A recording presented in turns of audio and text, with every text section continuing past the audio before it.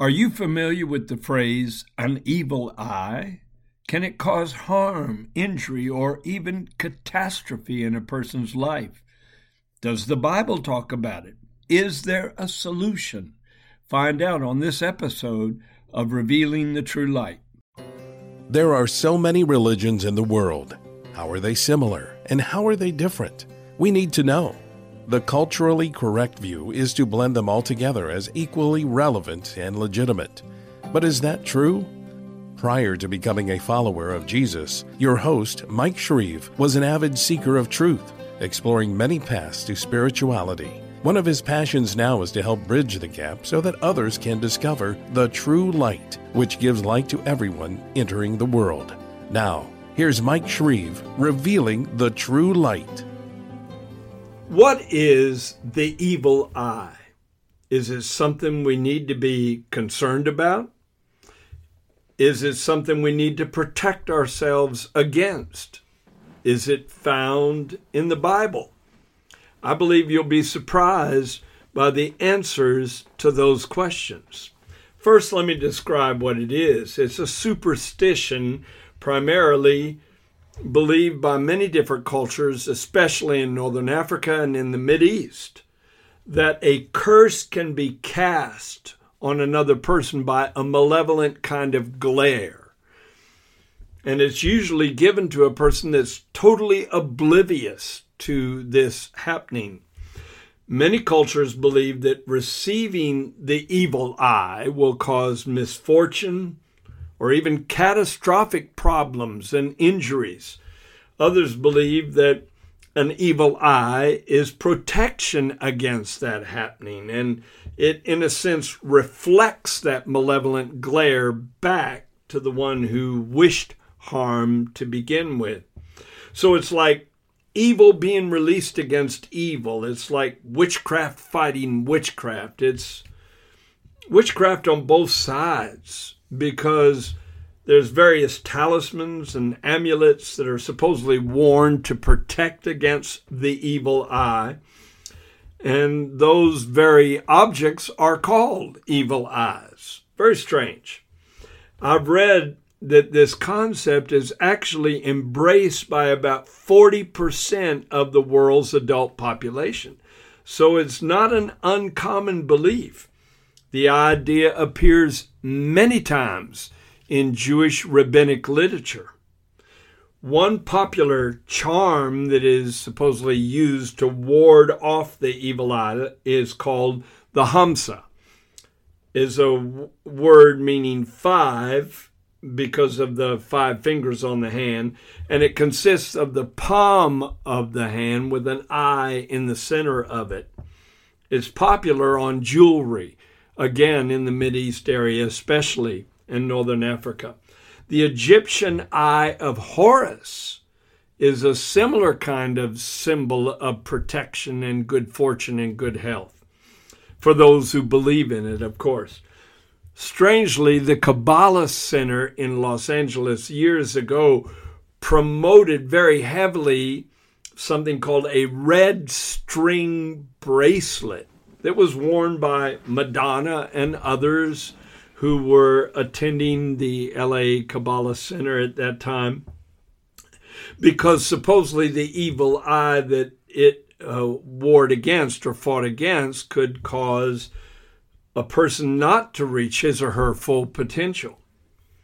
You can go on the web and look it up yourself. Look up Kabbalah Center, that's Kabbalah, Kabbalah Center of Los Angeles, and look up red string protection bracelet.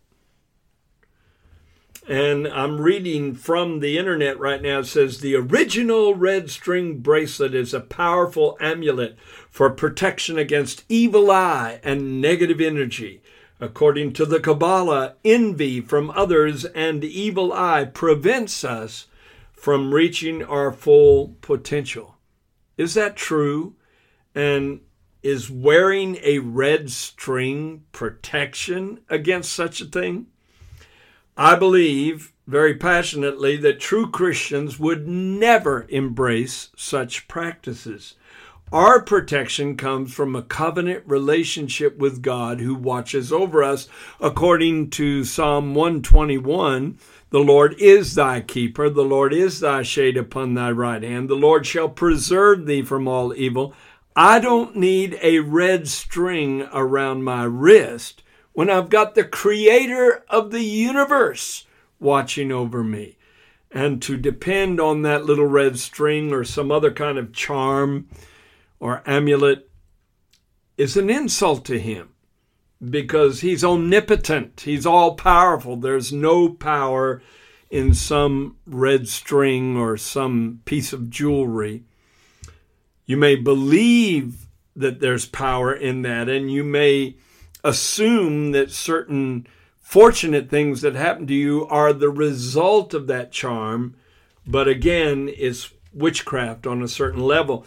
I believe we should do as Moses did, who, according to Hebrews 11:27, endured as seeing him who is invisible.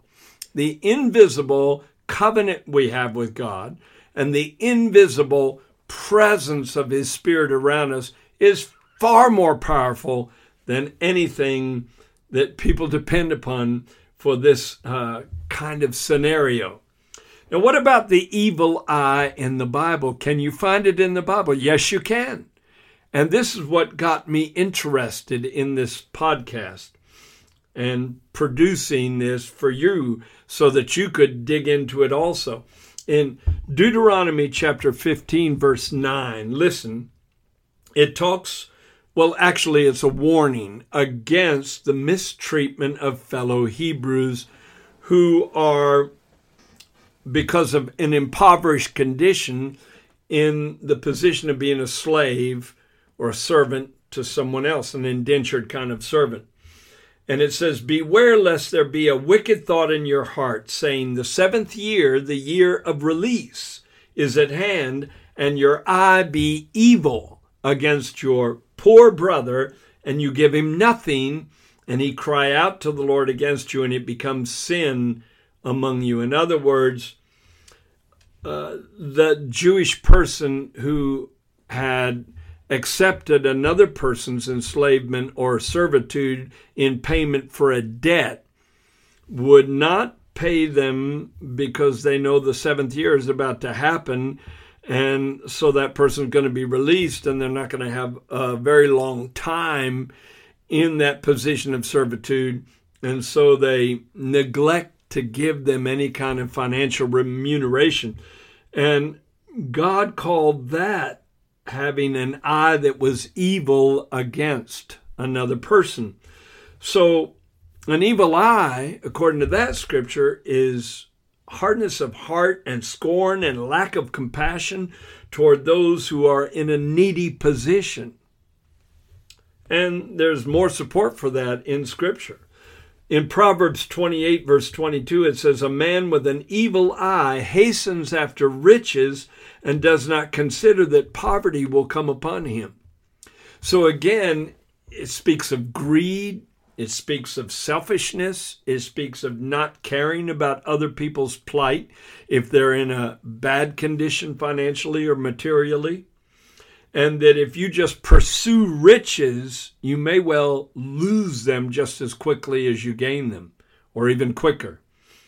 And it says a man with an evil eye hastens after riches, walking over top of other people to get to the goal of success, and in the process damaging others, and doesn't consider that those kind of things come back on you. Jesus actually used this phrase one time, and I found it very interesting that he did. In Mark chapter 7, verse 14 through 23.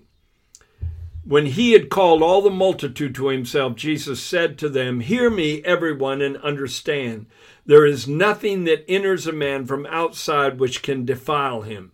But the things which come out of him, those are the things that defile a man. If anyone has ears to hear, let him hear. And when he had entered a house away from the crowd, his disciples asked him concerning the parable.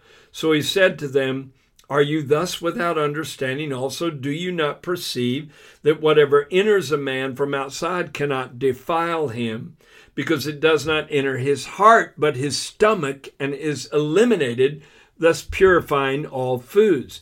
And he said, what comes out of a man, that defiles a man. For from within, out of the heart of men, proceed, listen now, evil thoughts, adulteries, fornications, murders, thefts, covetousness, wickedness, deceit, lewdness, an evil eye, blasphemy, pride, and foolishness. All these evil things come from within and defile a man. So would an evil eye be a tendency to look at people with animosity, to look at people with hostility, and within a person's heart to wish evil upon that person, to wish disaster upon that person, which kicks into kind of a witchcraft mode, whether that person realizes it or not? I think it's interesting to dig into and see what Jesus must have meant. Now, he did reference something similar in Matthew chapter 6, verses 19 through 23, in the Sermon on the Mount. And I've touched on this in a previous podcast.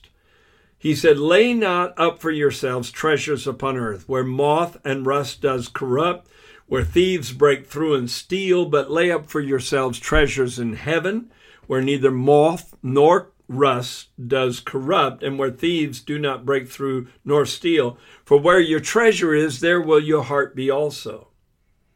And then, dovetailing with that statement, he says, the light of the body is the eye. If therefore thine eye be single, thy whole body shall be full of light. But if thine eye be evil, thy whole body shall be full of darkness. If therefore the light that is in thee be darkness, how great is that darkness? And then he capped off the whole statement with this: no man can serve two masters, for he will either hate the one and love the other, or else he will hold to the one and despise the other. You cannot serve God and mammon. Now, that whole passage is about materialism versus spirituality. When I was a yoga teacher back in 1970, we used to use that one line to teach that Jesus actually advocated a belief in the third eye. But he wasn't even referencing some kind of spiritual energy center in the middle of the forehead that needs to be activated so a person can achieve oneness with God. No, absolutely not. He was talking about having an eye that is single toward a spiritual walk through this world, walking in the love of God, walking in the truth, walking in the light. But prior to that, he talked about people who seek after material treasures. And then at the end, he talked about the fact that you cannot serve God and mammon. Mammon is material riches. And it carries with it the idea of riches that are almost idolized by those who go after them. It just consumes them, where that becomes the idolatrous goal of their lives. And he said, if your eye is evil, your whole body will be full of darkness. So if you are that kind of person that has no compassion on the needy, you have no compassion on those who are hurting financially, you're just out for selfish gain, then you have an evil eye, according to this passage of Scripture, because you're not looking on the world with a sensitivity to the pain of others. You're self-focused. You're looking internally for your own good. Now, the complete Jewish Bible, interestingly, translates that same passage, Matthew 6:22, in a way that Jewish people would interpret it because of their connection with the Old Testament. And listen to it. In the complete Jewish Bible, it says, if you have an evil eye, and then in brackets it says, if you are stingy, your whole body will be full of darkness. See, a greedy person is usually a very self-focused, selfish person. And some of the wealthiest people I've met in my life who were not really walking with God are some of the most depressed people I've ever met in life. So riches are not the solution to the internal problem of human beings. Because if the light that is in you is darkness, how great is that darkness? Jesus finished. Well, I've got one more parable I want to bring out that also references this. And it's a parable Jesus gave. It's quite lengthy. It's in Matthew chapter 20. It's one of the last parables that he gave while he was in the world. Matthew 20 verses 1 through 16. And it's the parable that reveals a certain aspect of the nature of the kingdom of heaven. And he said the kingdom of heaven is like a landowner who went out early in the morning to hire laborers for his vineyard. And he agreed with his laborers to pay them a denarius a day. And he sent them out.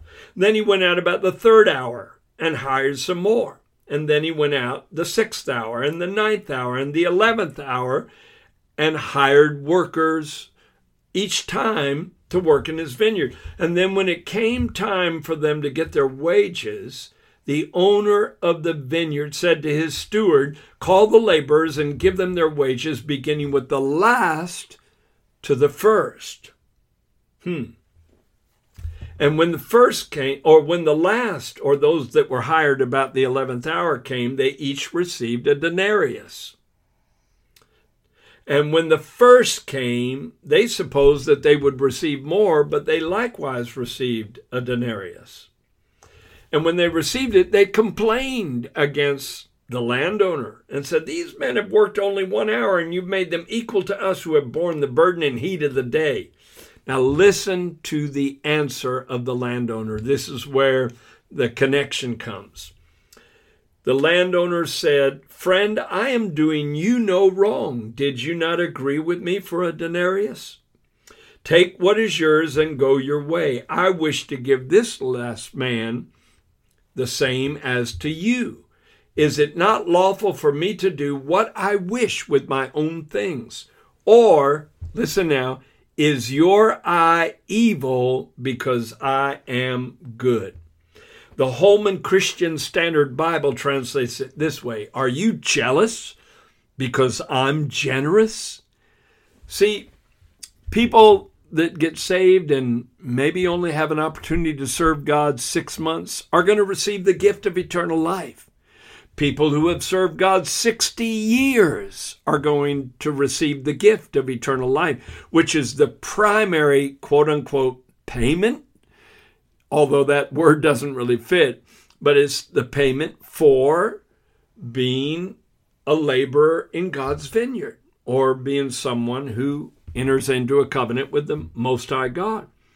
Now, I do believe that there are rewards that will be given according to specific things that we've done for God in this world. And to be honest with you, it wouldn't matter to me if I got a reward or not. I just want to be in heaven. I just want to see the face of Jesus. I just want to experience that celestial world. But see, he said, is your eye evil because I am good? So those workers that had worked all day long were offended by the generosity of the landowner. And maybe some people would be offended at God for the ones he allows to get into heaven. And their eye is evil against those persons. Or in other words, they scorn them, they look down on them, they judge them, they compare themselves to them, they feel more worthy. Well, none of us are worthy of the glory of heaven.